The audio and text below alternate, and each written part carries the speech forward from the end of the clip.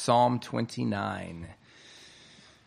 I remember being in graduate school and working at a coffee shop and listening to the debates that my coworkers would have because there was a decent amount of downtime and, you know, you're all young folks and most of these folks were really opinionated. So lots of debates about coffee or food or politics or music. And I remember one pretty heated debate with two employees where they were arguing about Bob Dylan. And what they were arguing about was whether he had a good voice or not. And one of them they couldn't believe one another. One of them could not believe that the other one thought Bob Dylan had a good voice. He thought it was just so apparent Bob Dylan has a horrible voice. And the other one, same thing, couldn't believe that this employee didn't know that Bob Dylan had a great voice, right? And so they started talking about what qualifies a good voice. Well, Psalm 29, it's all about God's voice. That's the refrain that we'll see throughout the whole thing. And in particular, why he has the kind of voice that makes him worthy of worship. That's what Psalm 29 is about. So hear the word of the Lord. This is what we're told there. Ascribe to the Lord, O heavenly beings. Ascribe to the Lord glory and strength. Ascribe to the Lord the glory due his name. Worship the Lord in the splendor of his holiness. The voice of the Lord is over the waters. The God of glory thunders. The Lord over many waters. The voice of the Lord is powerful. The voice of the Lord is full of majesty. The voice of the Lord breaks the cedars. The Lord breaks the cedars of Lebanon. He makes Lebanon to skip like a calf, and Sirion like a young wild ox. The voice of the Lord flashes forth flames of fire. The voice of the Lord shakes the wilderness. The Lord shakes the wilderness of Kadesh. The voice of the Lord makes the deer give birth and strips the forests bare. And in his temple all cry, glory. The Lord sits enthroned over the flood. The Lord sits enthroned as king forever. May the Lord give strength to his people. May the Lord bless his people with peace. Well, this psalm, you can see it on that line, it's pretty clearly divided into two main sections. So there's a second section that begins in verse 3. That's the real meat of this psalm. That's the main idea. But before that, the psalmist, who's King David, gives us an introduction, kind of sets up the rest of the psalm for us. And in verses 1 and 2, in the beginning of 3, he's teaching us about some preliminary matters that set up the main point. And there are two preliminary matters to deal with. So look at verse 1.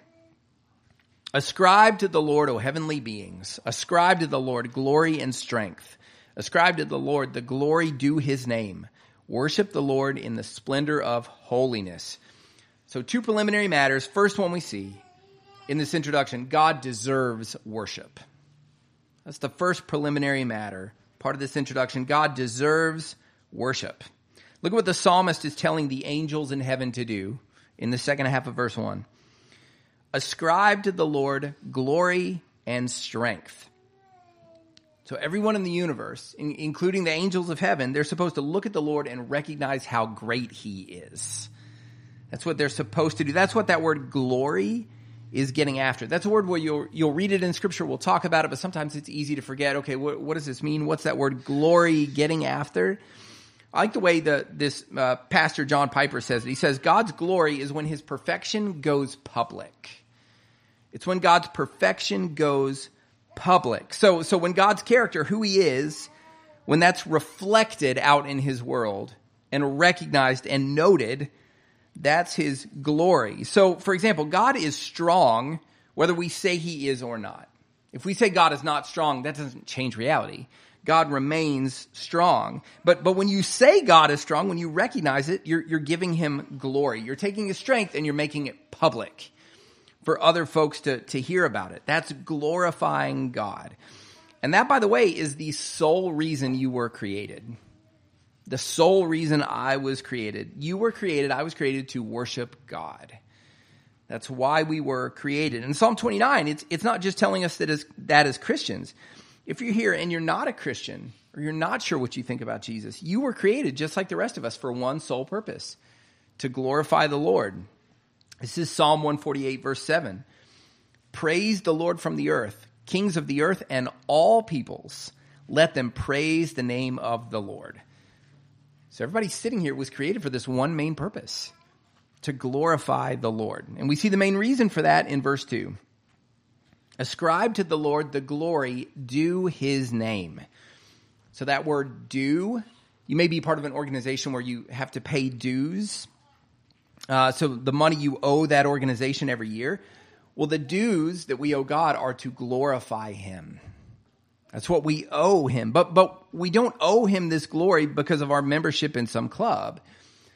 We don't even fundamentally owe this glory to God because of something he's done for us, although that ratchets up the gratitude that we should give to him. No, in verse 2, David says we owe God glory simply because of his name.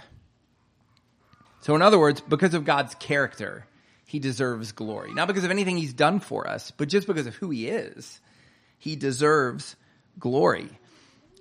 He's so much better than everything else in the universe that his mere existence creates a debt for everything else. And that debt is glory that we owe him. That's what this word holiness at the end of verse 2 is getting at. Holiness means God is set apart from everything else. He's in his own category. There's God, and then there's everything else. He's fundamentally different. Nothing else in the universe deserves worship. We give other things worship, but we shouldn't. Nothing else deserves worship, but God does. And there are lots of ways in which God is different from everything else in the universe, but the one Psalm 29 focuses in on is the nature of God's voice. And this is the refrain, again, we see throughout the Psalm. So verse 3, the voice of the Lord is over the waters. Verse 4, the voice of the Lord is powerful. Verse 5, the voice of the Lord breaks the cedars.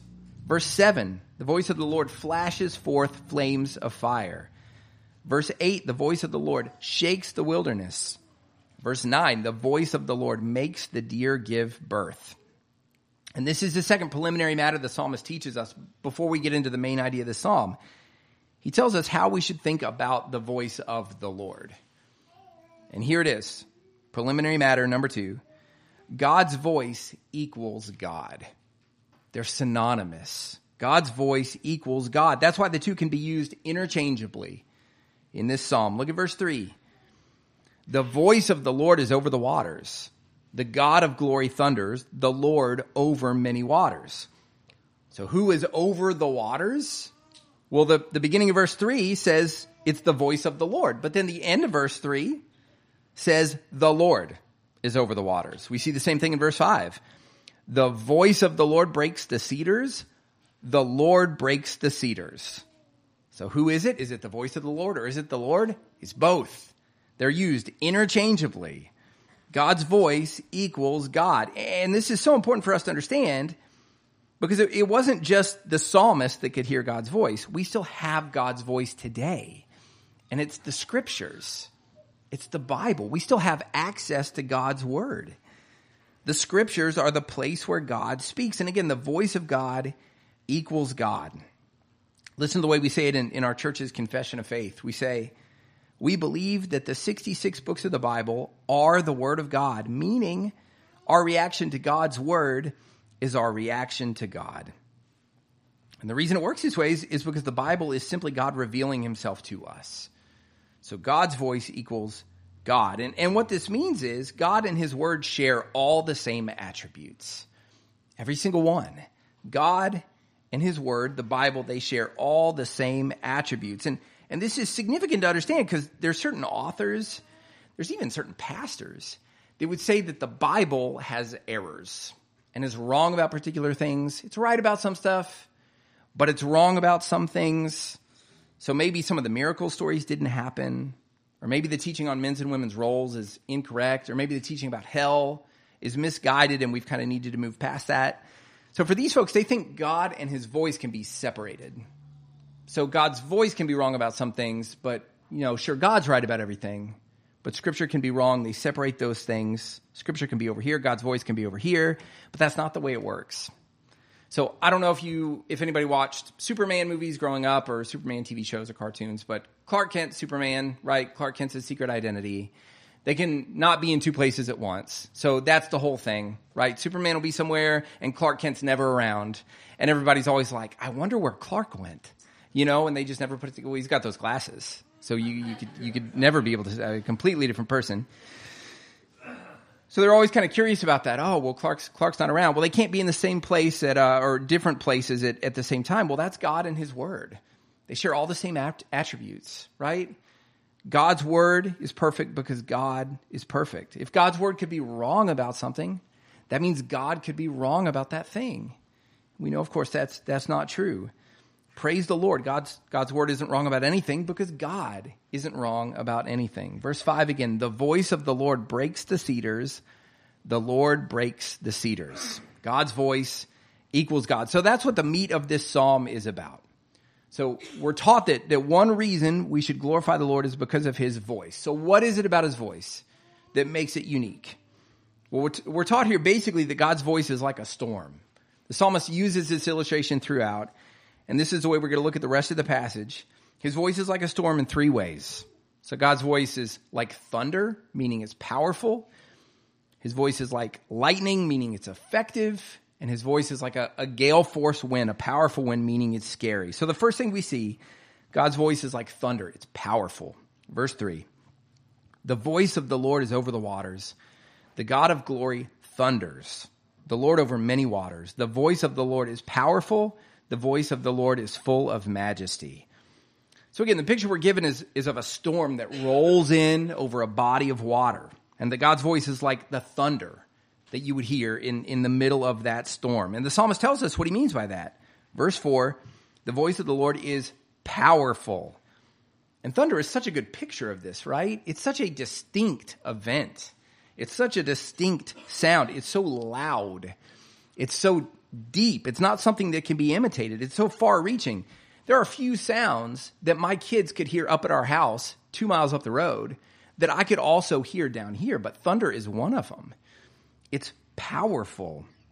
We can both hear that single roll of thunder. And for all these reasons, you may have noticed that if you're with a group of people and there's a roll of thunder, people will stop and somebody will comment on it. Thunder doesn't happen and then everybody just continues on with their conversation. Isn't that wild? We've all heard thunder thousands of times. But think about it. The next time you hear a storm, if there's thunder, somebody in that group will say, ooh, thunder, That's the way it goes. Thunder requires attention. Well, that's what David is getting at in the second half of verse 4. He says, the voice of the Lord is full of majesty. That's the word that was used for kings. So when a king approaches, everything stops. He carries weight with him. Thunder does the same thing. People recognize it. It stops you in your tracks. Well, that's just a small picture of the weight that God brings with him every time he speaks. His voice is like thunder. So the question for us is, do we respond the way we should to God's word? Do we respond this way to God's word? Does his word stop us in our tracks the way that thunder does? Do we recognize in God's word the same kind of power that we recognize in thunder? Think about it practically. If you're headed towards a particular sin, so you can see, okay, I think I'm about to lust, or I'm about to get unrighteously angry, or I'm about to gossip. And then if the Holy Spirit calls to mind what God's word says about sin in general, or that particular sin, how often does the voice of God's word stop you in your tracks, where you quit moving toward that sin because of God's word? Or think about it a different way. We've all been at the beach or at the lake when a storm rolls in. And if you can do it from a safe spot, it's great to watch that storm, right? That's something, in fact, that if you have the opportunity to do it, I bet you've been willing to forsake other activities in order to watch that storm. It's an incredible thing. Well, do you ever do that with God's word? So can you think of times where you will forsake some excitement the world offers in order to be excited by the majesty and the power of the Bible? You'll turn your attention off those other things and put it on God's word. So maybe you will put your phone in the other room so you can focus on the word, or you'll close your email, or you'll turn the TV off. You turn from things like that in order to see the majesty of God in his word. We're given a great prayer in Psalm 119, verse 18. It's usually, when I read scripture, it's usually the thing that I'll pray. Super short. But the psalmist says, God, open my eyes that I may behold wondrous things out of your word. That's a good prayer to pray before you read scripture. Open my eyes that I may behold wondrous things out of your word. So pray that you would always hear the word like thunder. Verse 3, the voice of the Lord is over the waters. The God of glory thunders, the Lord over many waters. The voice of the Lord is powerful. The voice of the Lord is full of majesty. But second, David teaches us God's voice is also like lightning. Thunder and lightning go together. It's also like lightning. Verse 5, the voice of the Lord breaks the cedars. The Lord breaks the cedars of Lebanon. He makes Lebanon to skip like a calf and Sirion like a young wild ox. The voice of the Lord flashes forth flames of fire. So it's not just that God's word is powerful in the abstract. It's not just theoretically powerful, like a dog that barks really loud but would never actually bite somebody. No, God's word actually does things. His word is effective. So in verse 5, we've got cedar trees that have been broken. And we know it's not thunder that breaks trees. That's not the way it works. No, it's what accompanies that thunder, which is lightning. Verse 7, the voice of the Lord flashes forth flames of fire. So God's voice is like lightning, and lightning is effective. And you may have seen the illustration that David used here. You may have seen a tree struck by lightning. It's an incredible thing to see a huge tree that's laying on the ground, something that would have taken humans some time and chainsaws to be able to knock over. And in an instant, the Lord does it with lightning out of nowhere and puts that tree on the ground. And lightning doesn't just break trees. It burns down houses. In fact, lightning can burn down an entire forest. It's an effective thing. Even animals have this instinct when they see a flash of lightning. Verse 6, he makes Lebanon to skip like a calf. I don't know when the last time is you saw a deer, but when they see you or hear you, it's amazing to see them jump away and how quick they are. That's what David is talking about here when he says skip like a calf. It's these people's response to God's word. He's telling the readers to think about what the animals do when they see lightning strike during a storm. The answer is they all jump away because in their animal nature, they intuitively realize that lightning can do something to them and they're scared of it. He's comparing that to God's voice. He says Lebanon here. That's a region that's north of Jerusalem. And what God's saying is that his voice can make this entire region run like a deer. And we know what this is like too. If you're outside and you hear thunder, then you might think, oh, rain is coming. I should probably get inside. But if you see a crack of lightning, and especially if you realize that it's close, that's when we go indoors quick. Lightning is effective. Thunder can't do anything to you. Lightning can. Well, the psalmist is saying God's word is like lightning. It's effective. So what is it that God's word actually affects? Let's think briefly about three things. First, God's word saves non-Christians. That's the first way we'll look at that it's effective. It saves non-Christians. This is Romans 10:17. Faith comes from hearing, and hearing through the word of Christ. It's God's word that creates faith in a sinful heart. So all of us here that are Christians, this is why we're Christians. God's word came to us, created faith in Christ in our heart. That's the reason that we believed is because God's word did it. The same way God creates life in Genesis 1 and 2 with his word. Same way that in Ezekiel 37, he takes all those dead bones and makes them a living army. He has Ezekiel preach his word to them. That's how he created spiritual life in you, through his word. And that's an amazing thing, right? Several years ago, we realized that we had a problem with our septic tank. It actually was clogged up with Christmas tree needles. I don't know how that happened. It happens sometimes. We love Christmas trees. I got the biggest Christmas tree that'll fit in the living room. And so Christmas tree needles ended up in the sink, I guess, and clogged the filter. Well, what we realized was there was no access to our septic tank other than to dig through the ground. And praise God, it was December when this happened.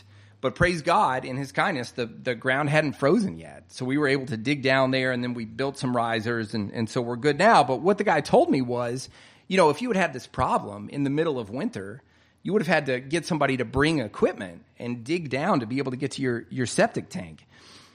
Well, the sinful heart, Scripture teaches this, the sinful heart is a lot harder than the ground during the main winter. It's a lot harder to get to than that excavation equipment would be to get to our septic tank. It's actually impossible for humans to get to it. The only thing that can break into the rocky heart is God's word. Or to use the imagery of verse 5, he's the only one that can break the cedars. And again, breaking cedars is a lot easier than breaking through a hard heart. That's exactly what God's word did with you. You weren't interested in the Lord, not in your own nature. You would have continued to turn away from him. But then, praise God, somebody shared his word with you, whether it was a family member or a friend or a pastor or your own reading of Scripture. And that word got in and broke up your heart and changed you. And this is why if we've got friends or extended family members or kids who are non-Christians, our strategy should be centered on trying to get the word to them, because it's only the word that can break up somebody's heart, that can bring somebody to faith in Christ. So this is the first way we see God's word be effective.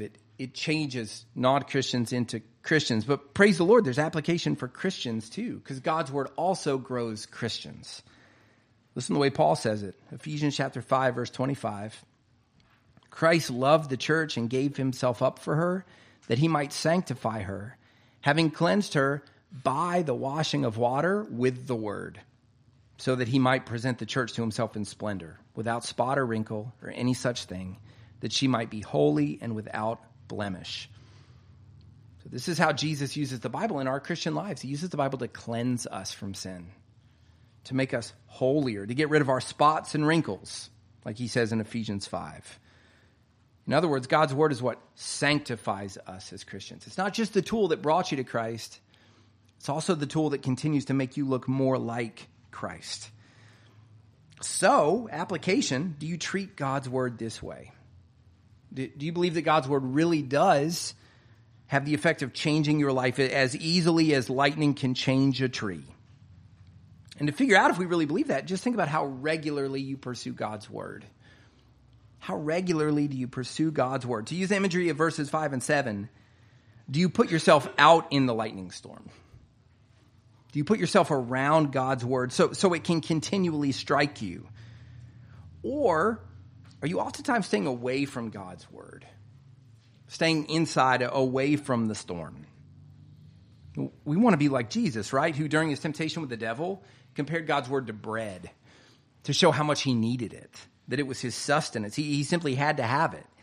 And we should pray to have that same desire. And when you put yourself in God's word, it will strike you. For the Christian, it will be effective. That's one of the most incredible proofs the Bible really is God's word. It doesn't matter how many times you've read a particular verse, it continues to affect you. God's word continues to affect his people, even if they've read it 100 times. And that's why in this church we try to center everything around the Bible. That's why we pick the songs that we pick. That's why we have so many scripture readings. That's why the sermon is the center of our time together. We say it this way in our confession of faith. God's word is the only instrument that God promises will always accomplish his purposes and should therefore be the center of ministry in the individual Christian life and the life of the church. So God's word saves non-Christians, it grows Christians, but third, it builds up judgment for all of God's enemies, for those that continue and end up fully rejecting Christ. The prophet Jeremiah, he sums up all three of these things. In chapter 1, verse 9 of his prophecy in Jeremiah, he says, "The Lord said to me, behold, I have put my words in your mouth to pluck up and to break down, to destroy and to overthrow, to build and to plant." So God's word effectively saves non-Christians. It grows us as Christians, but it also builds up judgment for God's enemies. It overthrows. Listen to Hebrews 4:12. The word of God is living and active, sharper than any two-edged sword, piercing to the division of soul and of spirit, of joint and of marrow, and discerning the thoughts and intentions of the heart. And no creature is hidden from his sight, but all are naked and exposed to the eyes of him to whom we must give account. So God's word, it shines a spotlight on rebellion against God that happens in the sinful human heart. His word's like a district attorney that's gathering evidence to present before a judge of the non-Christian's guilt. And that's why if you're here and you're not a Christian, what you need to do is flee to Jesus, because you're guilty. Just like we all are guilty. We all have sin. But the only way to have our sins atoned for is to come to Christ, to trust in him, that his work on the cross was effective to pay for all of our sins. And then we don't have any guilt any longer. We're given an innocent verdict through trust alone in Christ alone. So the word builds up guilt as well. And for each of these tasks of God's voice, it's as effortless as lightning that splits a tree open in a split second. Verse 5, the voice of the Lord breaks the cedars. Verse 7, the voice of the Lord flashes forth flames of fire. Well, that final part, that's a pretty scary prospect, the idea of God's voice building up judgment for those that reject Christ. And this judgment of God's word, it's the final way David compares God's voice to a storm. This is the final point. God's voice is like a gale force wind, a powerful wind. It's scary. Verse 8. The voice of the Lord shakes the wilderness. The Lord shakes the wilderness of Kadesh. The voice of the Lord makes the deer give birth and strips the forest bare, and in his temple all cry glory. So he's comparing God's voice to strong winds that accompany a storm. In verse 8, he talks about how these winds shake the wilderness. And we've all experienced this in Maine. So the damage around our house, in the forest, and the times our house has gone without power for the longest wasn't in the winter. It was times in the fall and in the spring when there were big storms and there was lots of wind and it knocked down tons and tons of trees. In verse 8, he talks about that. Those winds shook the wilderness. The middle of verse 9, they strip the forest bare. You could walk out in the woods after one of those storms and there's trees just laying around, littering the ground. That's because wind is powerful. It had stripped the forest bare. And see, that's what God's voice will do one day when Jesus returns to finally judge the world. He'll strip the forest bare. And that's a terrifying thought, but here's the critical thing to note in our passage. Not everybody is afraid of the shaking. So when we hear it that way, we think, oh, that is scary. But in this passage, not everybody is afraid of that future shaking. Look at the middle of verse 9 again. He strips the forests bare, and in his temple all cry glory. So during the future windstorm of God's judgment, his people aren't ducking down the way that you would think they would. They're not scared of this storm. No, they're standing in the temple and they're crying out glory to God. So how does that work? This gale force wind of God's voice, it's shaking the world in judgment, and yet his people are calm and peaceful, and they're in the temple worshiping. They have that final word we see in verse 11. They have peace. So how can that be? Well, the answer is found really clearly in the passage that Wendy read earlier, the New Testament reading, Hebrews 12. So in that chapter, the author of Hebrews, he's comparing one event of God's earthly judgment, which came on Israel at the foot of Mount Sinai. He's comparing that with God's future ultimate judgment. And this is what he says, Hebrews chapter 12, verse 26. At that time, God's voice shook the earth. But now he has promised, yet once more I will shake not only the earth, but also the heavens when he returns in judgment. This phrase, yet once more, indicates the removal of things that are shaken. That is, things that have been made, in order that the things that cannot be shaken may remain. So he's saying, one day I'm going to shake the entire universe in judgment. But there will be something, we're told, that will not be shaken, and here's what it is. Hebrews 12:28. Therefore, let us be grateful for receiving a kingdom that cannot be shaken.